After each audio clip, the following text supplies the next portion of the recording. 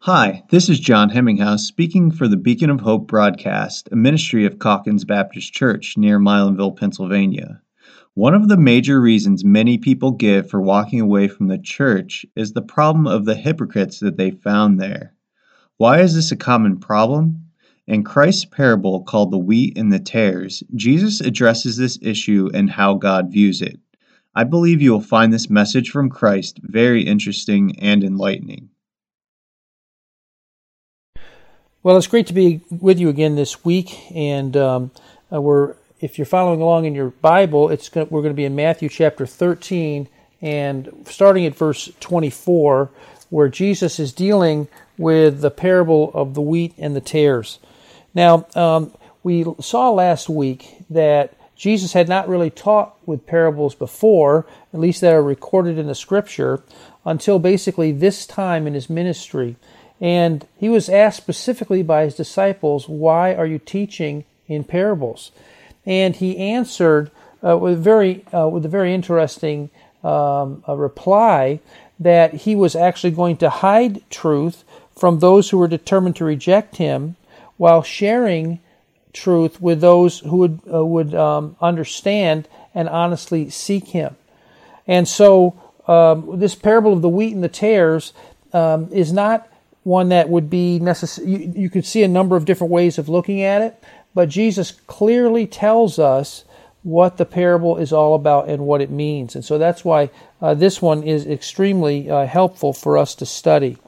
And I said that it is a troubling parable, and yet it's helpful.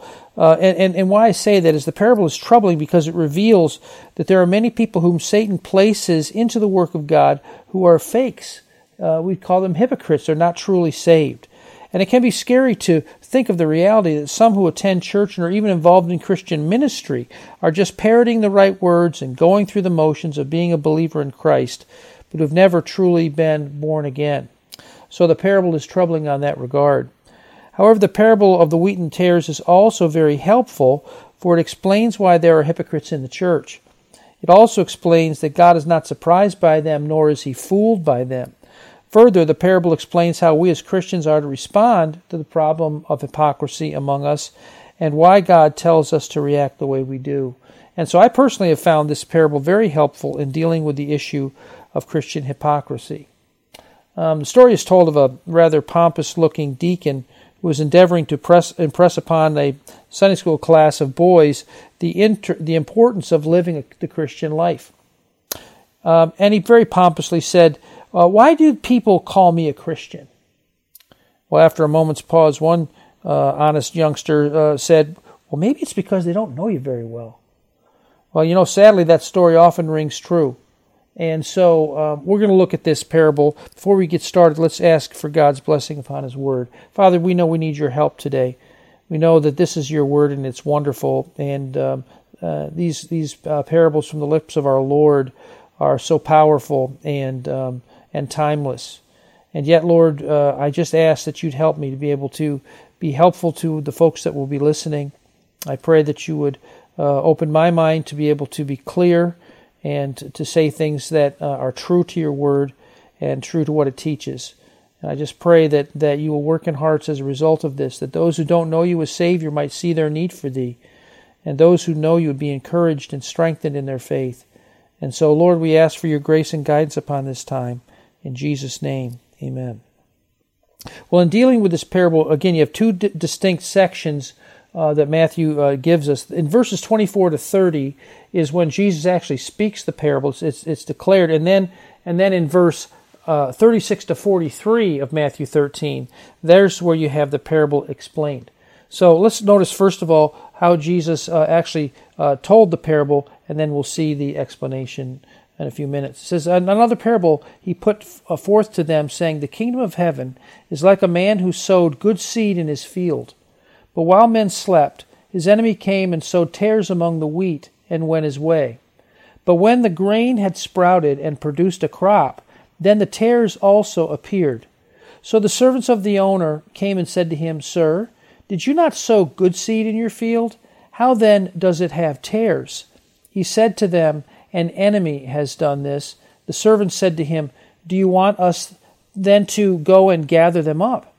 But he said, No, lest while you gather up the tares, you also uproot the wheat with them. Let both grow together until the harvest. And at the time of harvest, I will say to the reapers, First, gather together the tares and bind them in bundles to burn them, but gather the wheat into my barn. Now, you'll notice that what I would call the mixed sowing of the field in verse 24 and 25. You find the landowner sowed good seed in his field. And I want you to think of who or what. There are three different parts in these two verses where the field is sown that I want you just to think about for a moment. First of all, we have to think about who does the landowner represent? What does the field represent? And then thirdly, what about the good seed? What does the good seed represent that the landowner sowed? And so Christ is going to positively identify all three of these parts later in Matthew's gospel here. So we'll not need to wonder as to what any of these three parts of the parable mean. However, we still have much more of the parable to consider. But I want you to think, here's a guy who goes out into his field. He's the landowner. And whether he himself or his servants, they sow the seed out into the field. And they obviously are sowing good seed when they do that. But then in verse 25, you have, while the men slept, his enemy came and sowed tares among the wheat and went his way. So the landowner's enemy, now, and again we'll have to consider who that enemy might represent, and we're told that. He goes out and he sows tares. Now what are tares? A Bible dictionary type of thing that I use called a lexicon, but written by actually a husband-wife team called the Freibergs. They say that this word refers to a weed resembling wheat, but producing poisonous seeds. So it looks like wheat that was the good seed that was sown, but when it comes up and bears fruit, it doesn't bear wheat; it bears these poisonous seeds. Thus, hang on to these two characteristics about the tares. They resemble wheat in their early growth. They look almost identical. But secondly, they produce poison. Now, I don't want to give away the whole parable, yet some of you may already be thinking about those tares that produce poison. If you've already thought that hypocrisy is poisonous to the work of God, you'd be correct. So somehow the tares are going to be connected with hypocrisy or hypocritical people. And I think probably some of you have already thought about that. The story is told of a blistering hot day when a family had guests for dinner. And Mother asked 4-year-old Johnny to return thanks. But I don't know what to say, the boy complained. Oh, just say what you remember hearing me pray, his mother replied. Obediently, the boy bowed his head and mumbled, Oh Lord, why did I invite these people over on a hot day like this? Oh yeah, you see, we all can say some things that are foolish and kind of come back to us to haunt us later on. But we're not really talking about just making a comment here or there that we regret. We're talking about a person who has never truly accepted Christ as Savior, who's been faking it.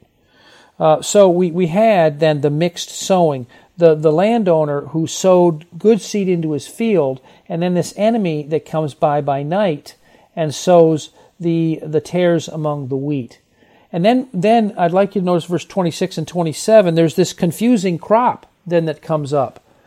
It says, but when the grain had sprouted and produced a crop, then the tares also appeared.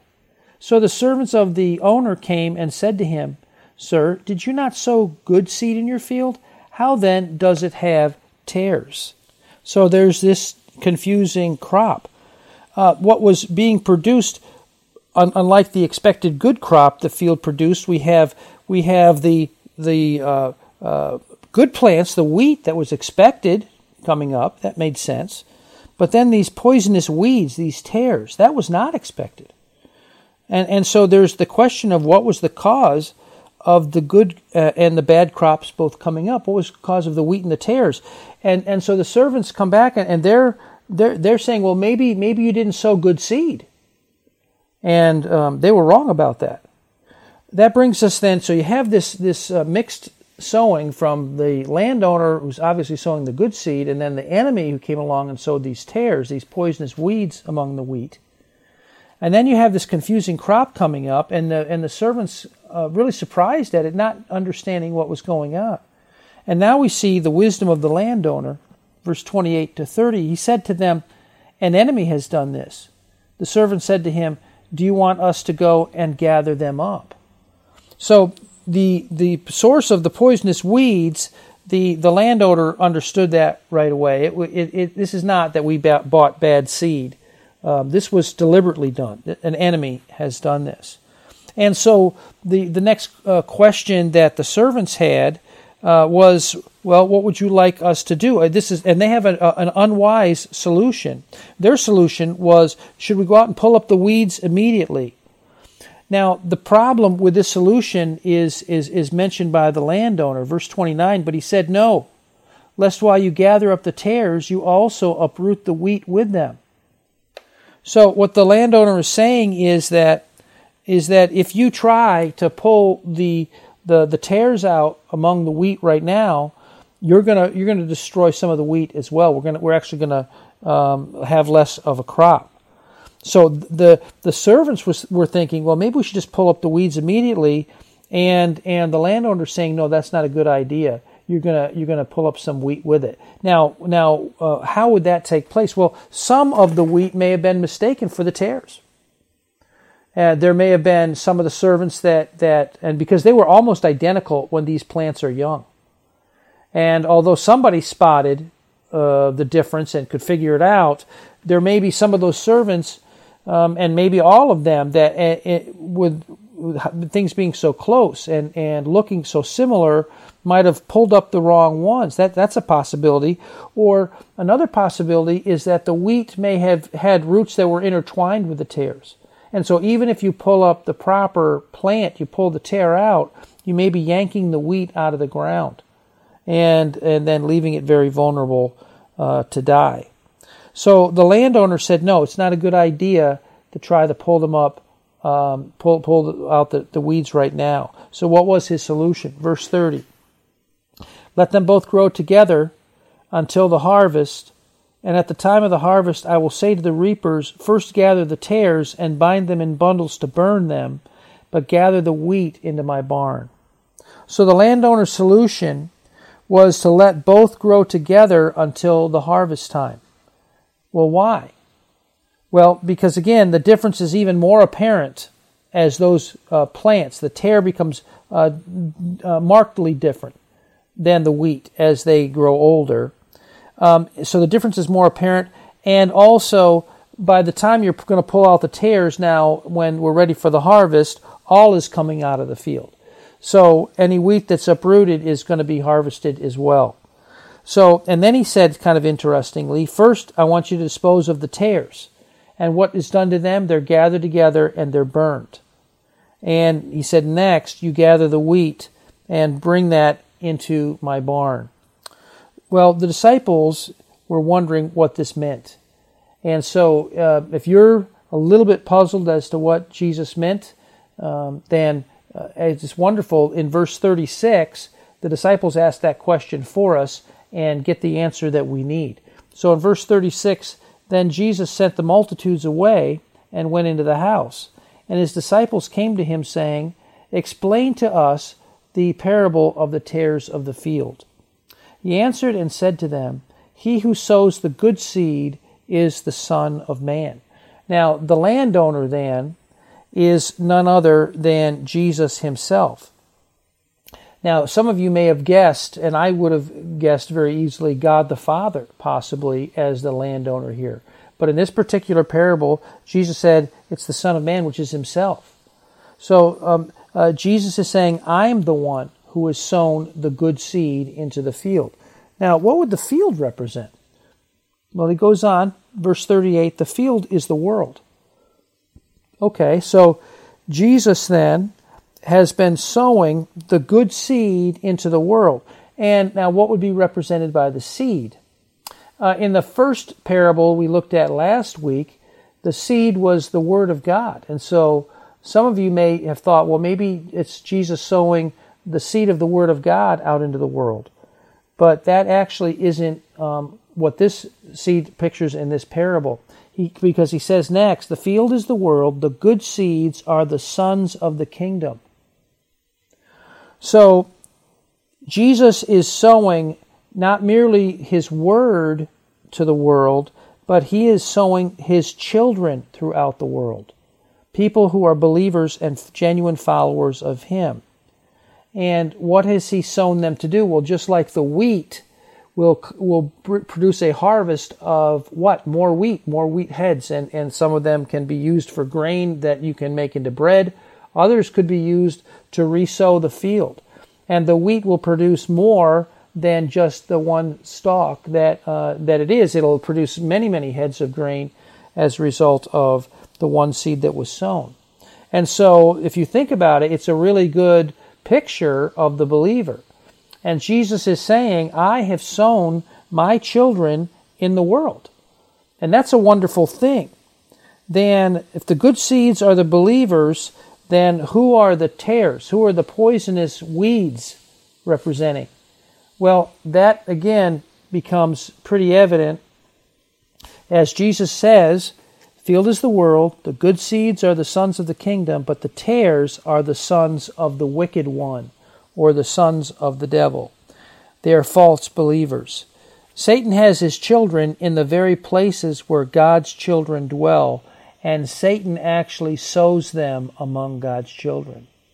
So when people say, well, there are hypocrites in the church, may I say to you that Jesus foretold that this was going to happen. He said that Satan would sow unbelievers among the believers. So they're mingled among us, and often, at least early on, truly resemble the children of God. They could be people that have grown up in the church and have gone there since childhood and maybe even since infancy, and have gone to church faithfully every week, and yet they've never truly accepted Jesus Christ as Savior.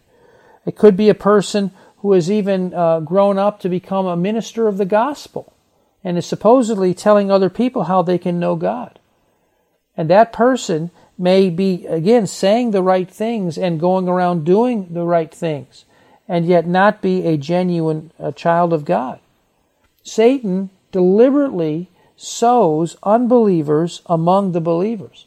And so if you have a congregation where you're trying to worship and please God, Satan will place some among the wheat who are going to be false believers. You think even in the disciples, not that Jesus didn't know ahead of time, he did, but Judas is an example of this.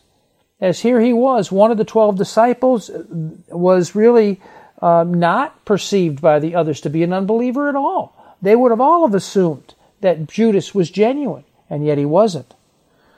And however, just like these weeds, later they evidence more and more the characteristics of the weeds that they are, or the false believers that they are, and they produce poison. And in Deuteronomy chapter 29 and verse 18 down to verse 20, there's a reference to a person like this. It says, and what was happening is Moses was kind of giving his last message to the people. The book of Deuteronomy really is that. The people of Israel, he had led them for 40 years and now was going soon to die and was going to leave, obviously, the nation to the leadership of a very capable man named Joshua. But he was trying to help the people to understand the importance of many principles that God had taught them over the years. And in the middle of this, or toward the end of his remarks actually, he gives this warning. So that there may not be among you man or woman or family or tribe whose heart turns away today from the Lord our God to go and serve other gods of these nations, and that there may not be among you a root bearing bitterness or wormwood. That is the idea of a poisonous plant. He warns them about this, and so it may not happen. When he hears the words of this curse, that he blesses himself in his heart, saying, I shall have peace even though I follow the dictates of my heart, as though the drunkard could be included with the sober. He's saying, he's warning these people, don't be an individual who thinks, well, I can get away with my sin. No one's going to discover that I'm really not a believer. It doesn't really matter. I'm okay. He says, the Lord will not spare him. For then the anger of the Lord and his jealousy would burn against that man, and every curse that is written in this book would settle on him, and the Lord would blot out his name from under heaven. And so Moses sternly warned against this very problem of a person who was a fake, who was not living a godly and righteous life, who was acting like a believer, trying to get the blessings of being a believer, but was in fact faking it. In Hebrews chapter 12, there is the same type of warning. And in this case, the author of Hebrews writes it this way: looking carefully, lest anyone fall short of the grace of God, lest any root of bitterness springing up cause trouble, and by this many become defiled. And that root of bitterness is a reference back to what Moses was saying in Deuteronomy chapter 29. And that is that there can be a false person, and they may look very much like a believer for a time. But in the end, they're going to produce poison.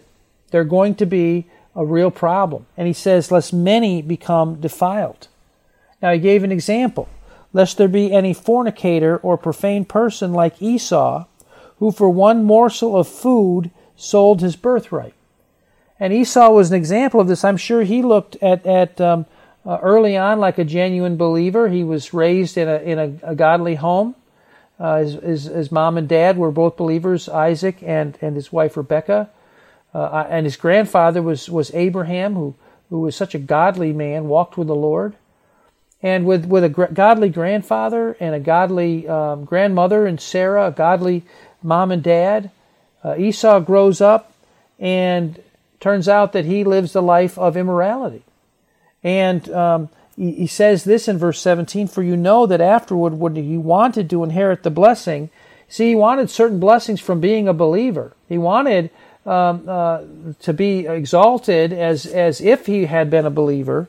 When he wanted to inherit the blessing, he was rejected, for he found no place of repentance, though he sought it carefully with tears. So Esau's hypocrisy eventually caught up with him.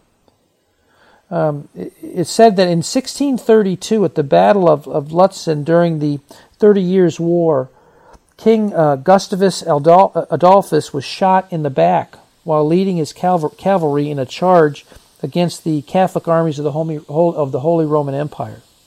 Who actually killed him remains an unanswered question. However, many historical authorities insist that Gustavus must have been killed by one of his own men if he's shot in the back. And then the question becomes if he was shot accidentally or if it was by actually a traitor. And we still don't know that answer. It is very often proven in the Lord's work that there are enemies within.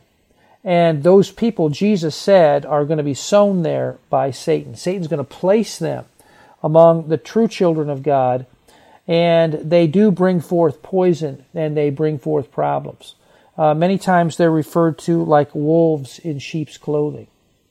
False teachers who will act as if they're true believers and then eventually show their true colors. And you can see this all down through church history. Now, so we see that the landowner was Jesus, the good seed were the children of Christ, the field was the world, and the tares, the weeds, the poisonous weeds, were the children of the wicked one.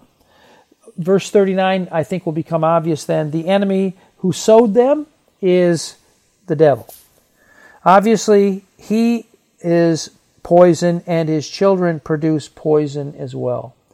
And so Satan is the one that sowed the unbelievers among the believers. But Jesus has a little more to say. How about the harvest? What does that represent? Now, I'm in verse 39. The enemy that sowed them is the devil. The harvest is the end of the age. So the end of the age, when God is going to judge this world, that's the harvest. And so you'll notice that the wheat and the tares were allowed to grow together and be together side by side all the way until the end of the age, which means that because many people have died in the intervening years, many of the people who were wheat lived right alongside of people who were tares, and they lived and died without being identified. Isn't that interesting? They're not really identified until the end of the age.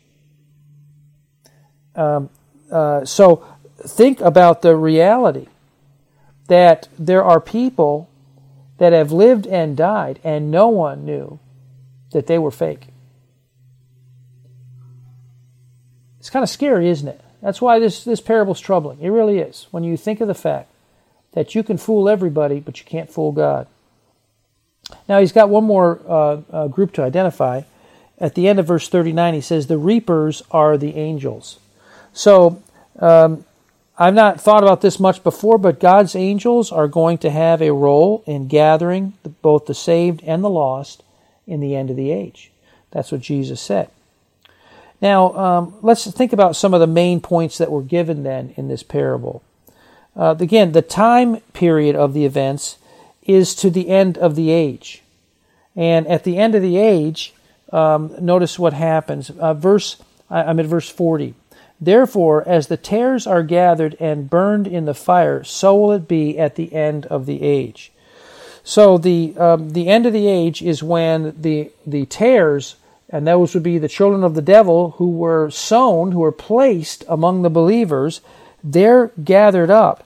And notice verse 41, the Son of Man will send out his angels, and they will gather out of his kingdom all things that offend and those who practice lawlessness. So we're given two descriptions of the lost people who are going to be gathered up out of those who truly were believers. The first thing they were described as, they are people who offend. And this can have the idea of even being like a trap. Think of a bait stick or a trigger, a snare, or it can be like a stumbling block. And many of these people that are tares and appear to be believers, that live and like they go to the same church, they many times have positions of leadership within the church. They are used of Satan to offend people, to turn people away, to cause people to stumble away from the Lord. Maybe by being just so proud or self-righteous that they just turn people off. And sometimes these type of people are able to, by their personality, I guess, and even by Satan's help, they're able to influence Christians. They're able to influence the genuine children of God to kind of go their direction. I think of when Mary of Bethany was performing one of the greatest acts of worship that was done to Jesus during his earthly ministry. It was just a few days before his death. She took a vial of very precious ointment, maybe a box of very precious ointment, and she broke that box and she poured it out on Jesus' head and on his feet and wiped his feet with her hair. And it was Judas that spoke out against it. Judas said, why was this, because that ointment was worth about a year's salary. Judas said, why wasn't this ointment sold and given to and then the money could have been given to the poor? Judas, and you know it's interesting because some of the other Gospels mention the same event and that says the disciples, plural, complained against her. John identifies it was specifically Judas that said it. So you know what, when you put those accounts together, you realize that the tare, the fake believer, got the real believers to actually think Mary was doing a bad thing by worshiping the Lord and anointing his feet. These type of people offend other people. This can be a person who because of his wicked attitude, teaches another to just disbelieve in God. I talked to a man in his 80s maybe. Probably he was in his 80s, and he still remembered a couple ladies gossiping at the church that he grew up in, and used that, I think, for years as an excuse to turn away from the Lord. This person may start another person down an evil road it could be alcoholism, could be drugs. But again, many times this person won't do that type of outward act. They're not necessarily out there in the community doing something that you could really pin down. But maybe it's, again, that self-righteous attitude. The person that makes another maybe a genuine seeker, a person that really wants to know God, somehow turn away. I heard a very tragic situation a number of years ago, and I can't tell you the church or the people involved, but this was how the story was told to me, that a young woman was very, very distraught, and just to the point where she was getting to the end of her rope. And she had a believing grandmother, I believe it was. And the grandmother said to her granddaughter, she said, "Listen, why don't you go down and try that church down the street from you one more time?" And the girl said, "Oh, I don't think so. I just don't. Those people don't seem to like me down there. I just really." And her grandmother said, "Listen, try it one more time." And so here this young woman comes in, and she's pretty distraught over all that's going on in her life, and she's looking for answers. And she walks through the door, and evidently she was wearing something that wasn't necessarily the most modest of apparel. And a self-righteous man met her and said to her something like this, "Young lady, we don't dress this way around here, and I suggest that you leave until you can figure out what to wear to church." Something along that line. She went out and she ended up committing suicide. Now, I don't know. I don't personally believe, and I just heard that story. It was nothing that I was ever involved in. But if that story reflects reality, I don't think that guy was a genuine believer at all. That sounds like a tear to me. Someone who Jesus says would offend, someone who would push someone away from the kingdom of God. Hopefully, a genuine child of God would have more love for people and be able to overlook whatever the young lady was wearing in order to try to reach her soul. To introduce this type of person could be doing hypocritical stuff privately, maybe involved in some kind of a wicked sin that no one sees or understands. But many of these people know how to get around and know how to stay out of trouble, so to speak, among the church family, while being used of Satan to offend and to push people away.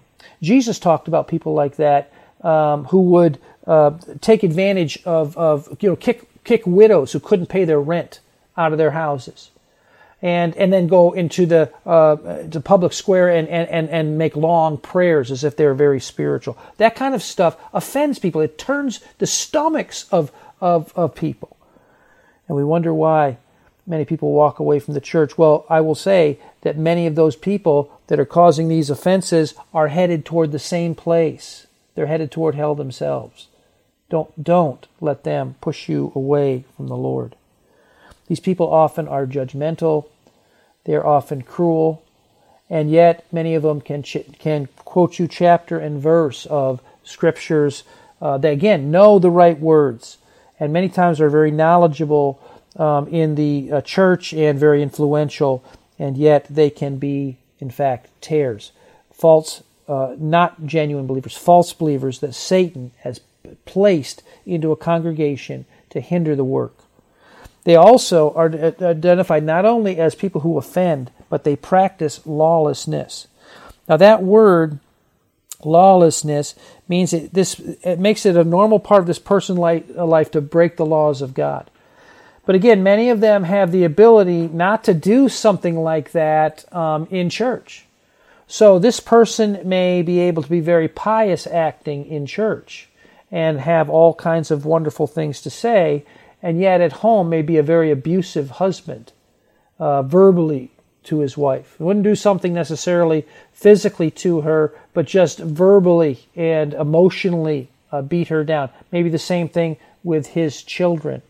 very cruel, and actually, again, will push his own children away. Now, there are others who will, they'll be better, again, at hiding their unbelief. And so they may have children that actually grow up and become believers, but at critical times, many times in the church, this person becomes a gossip and divides people.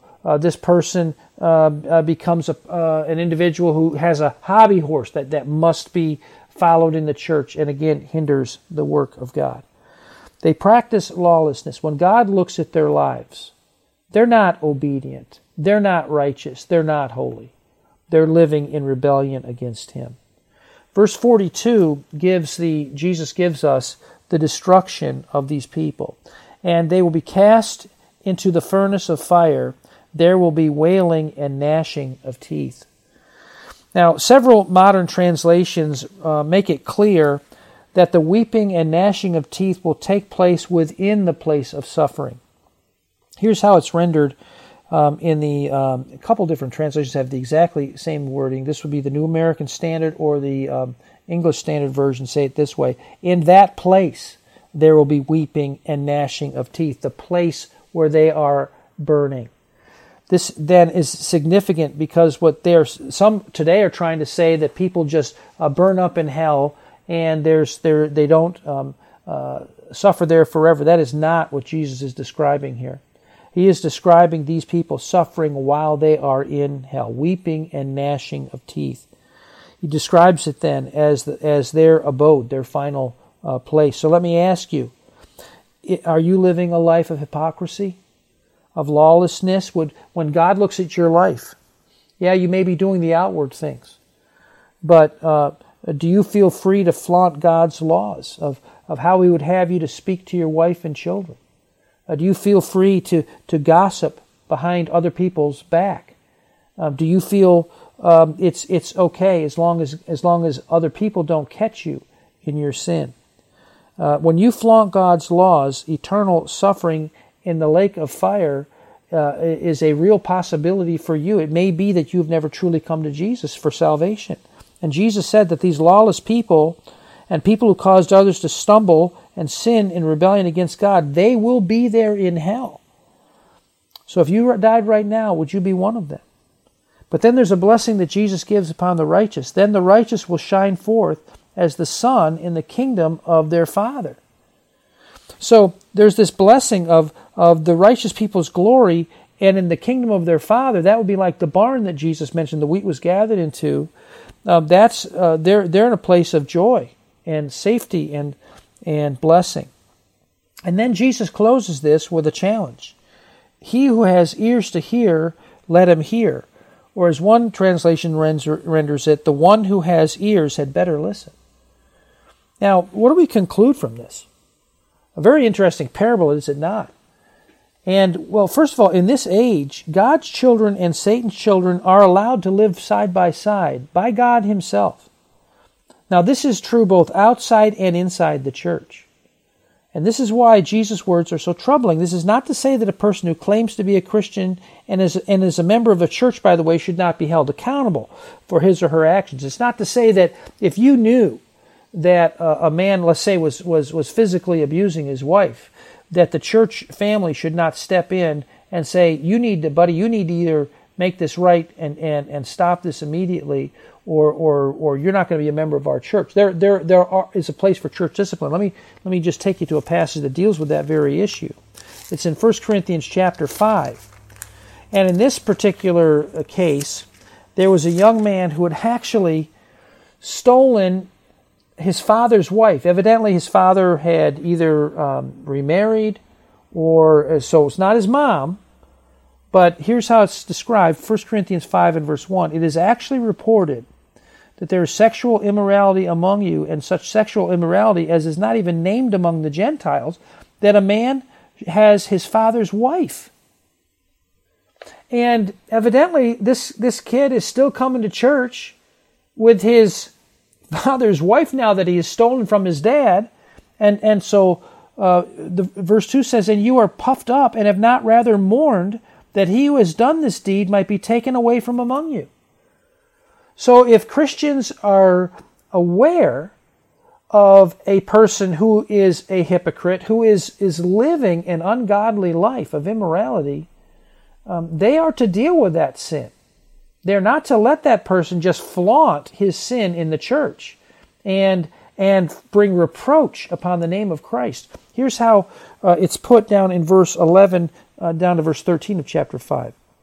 But now I have written to you not to keep company if anyone named a brother who is sexually immoral or covetous or an idolater or a reviler, that would be a person who's verbally abusive, or a drunkard or an extortioner, not even to eat with such a person. If you know a person's doing something that vile and just open in front of the community, then that person needs to be either get it right and do so immediately, or they need to be dismissed from the membership of the church, because they're a terrible testimony of Christ, and again, may not even be a believer. Notice what he says. It's very interesting what he says next. For what have I to do with judging those who are outside? Do you not judge those that are inside? What Paul is saying under inspiration is, it's not our job to straighten out the unbeliever who's not part of the church. It's not our job to do that. So if your mechanic is running around with somebody else's wife, it doesn't mean you can't go back to that mechanic. He's talking about, now he says this, but those who are on the outside, God judges. So let God take care of your mechanic. You can't do anything about that, or your whatever. The person outside the church doesn't. We're not to worry about that. The Christian, though, is to worry about the one who's claiming to be a believer in Jesus Christ, claiming to be a follower of Him, is a member of our church, and if he's living an ungodly life out in the world, he needs to be dealt with. So this is how Paul puts it at the end. Therefore, put away from yourselves the evil person. He's got to stop. You got to put him out of the church. He's a terrible testimony. And what's interesting, it seems from 2 Corinthians that the young man repented when he was dealt with by a number of the people, and they really challenged him that this is wrong. You can't take your father's wife and steal her. What a wicked thing that is. When he was challenged by a number of people, he actually got it right. And seems like he changed and turned from his ways. And that's what you want to see happen. Church discipline is to eliminate blatant hypocrisy. But again, many of these people that Jesus is describing, they're doing sins that you really can't pin down. Again, meanness or dishonesty in business, many times that's not discovered right away.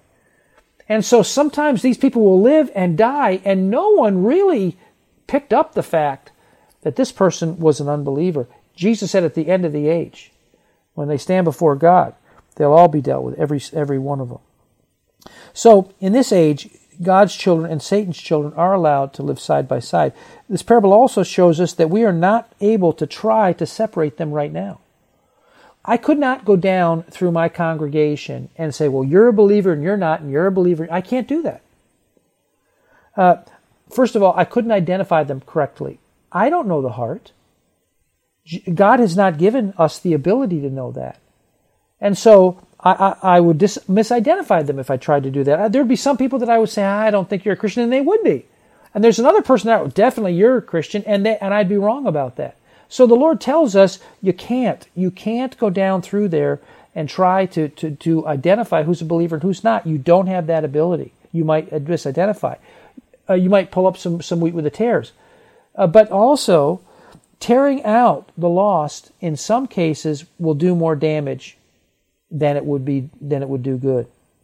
That means and indicates to me that there are probably many lost people intermingled with our saved people.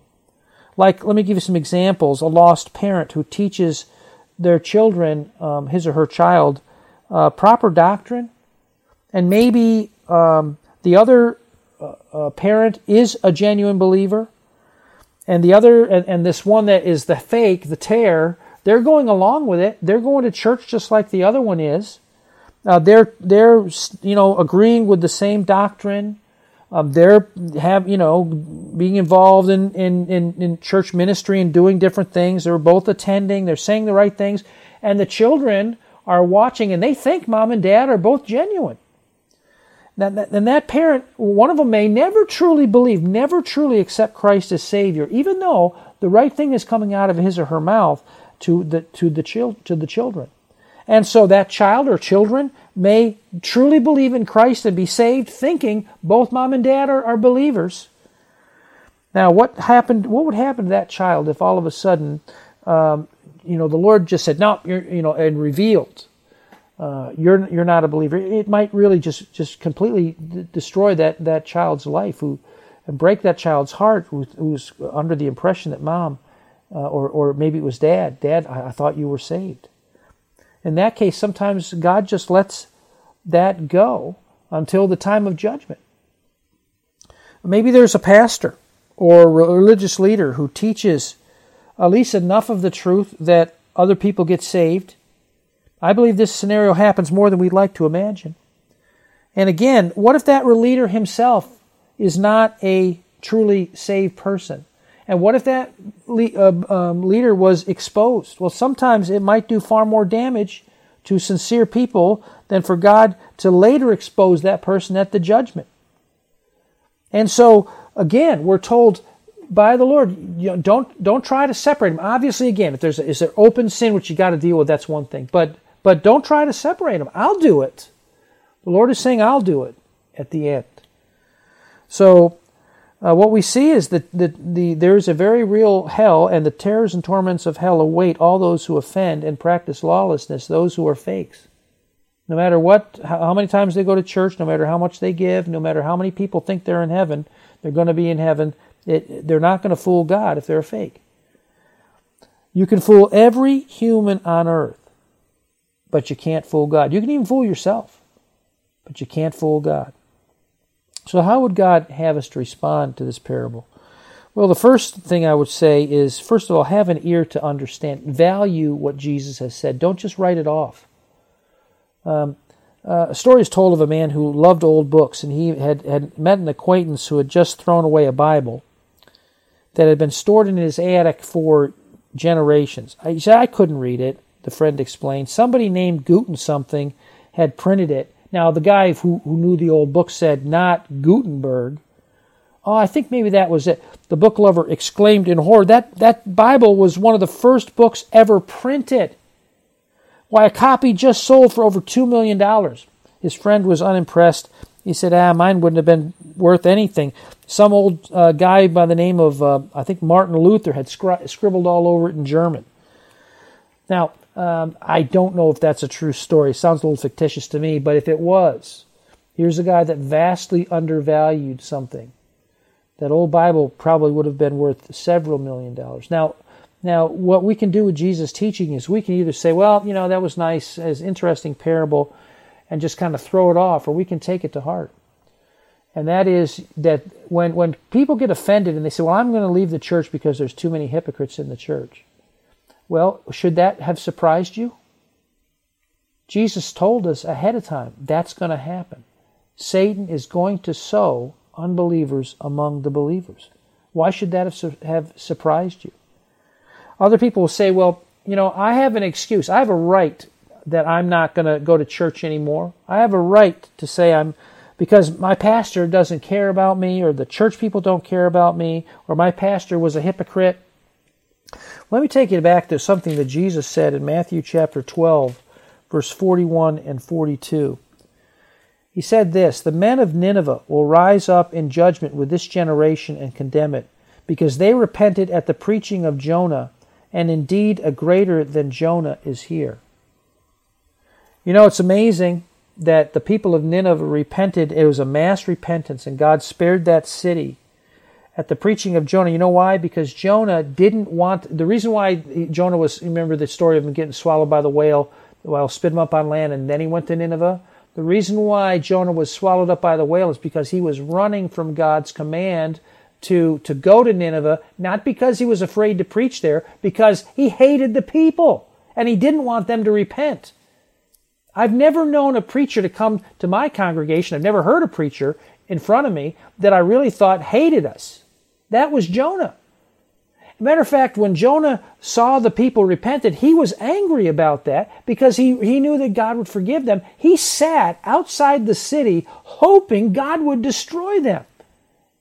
This was the man that God sent to the Ninevites, and they repented. And what Jesus is saying is, if you want to stand up one day and say, well, my pastor wasn't compassionate enough, the people of Nineveh will rise up against you and say, hey, we repented with a guy that hated us. He mentions another guy. It says, the queen of the south will rise up in judgment with this generation and condemn it. For she came from the ends of the earth to hear the wisdom of Solomon, and indeed a greater than Solomon is here. Well, you think of the person that says, well, I have a right to walk away from church. My pastor was a hypocrite. He ran off with the church secretary. Or it came out that he did this or that. Well, Jesus said the queen of the south is going to rise up in judgment one day and say, you know what, I repented. I turned to the Lord, and I listened to Solomon. Now, Solomon was a very wise man, but if you know about Solomon's life, Solomon was a womanizer. Bad. Solomon had, again, there was polygamy in his day, and he went to the extreme. 300 concubines, 700 wives. This is a man that completely gave himself over to lust. And yet the queen of the south, the queen of Sheba, she repented when she heard him. She came from the ends of the earth to hear.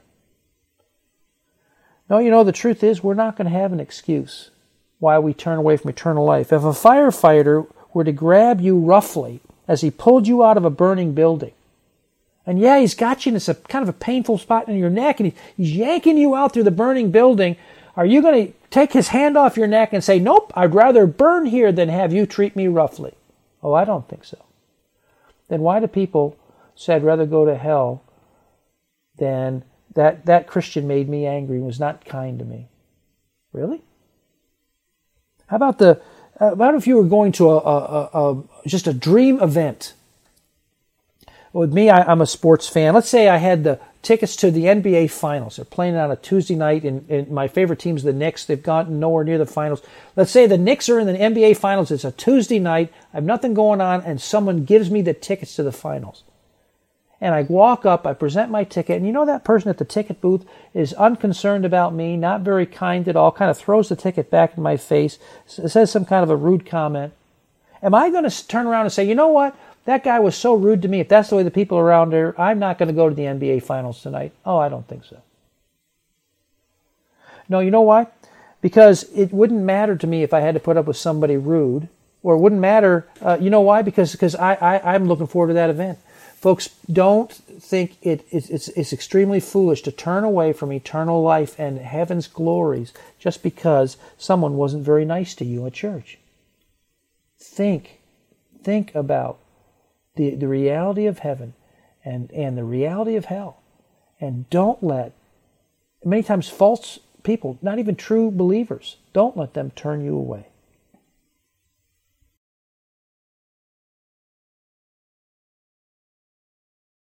If you have a spiritual need and would like to speak to someone who can help you, you can email us at help@calkinsbaptistchurch.com.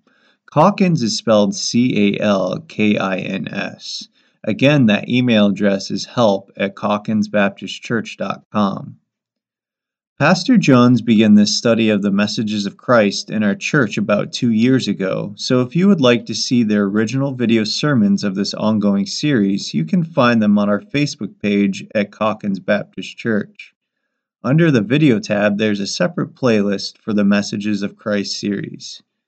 For those who would like to attend one of our services in person, you should be aware that due to the coronavirus pandemic, our service times have changed. Currently, we have one morning service in our family center where we can more easily practice social distancing. That service takes place at 9 a.m. on Sunday. At this time, we do not have Sunday school classes or a nursery, but this could change in the next few weeks, so feel free to check our website for any changes.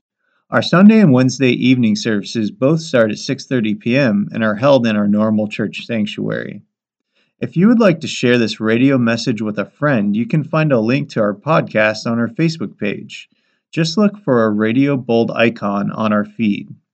As we leave you today, we pray that this broadcast has been a beacon of hope in your life to point you to the light of the world, Jesus Christ. May God's richest blessings come upon you.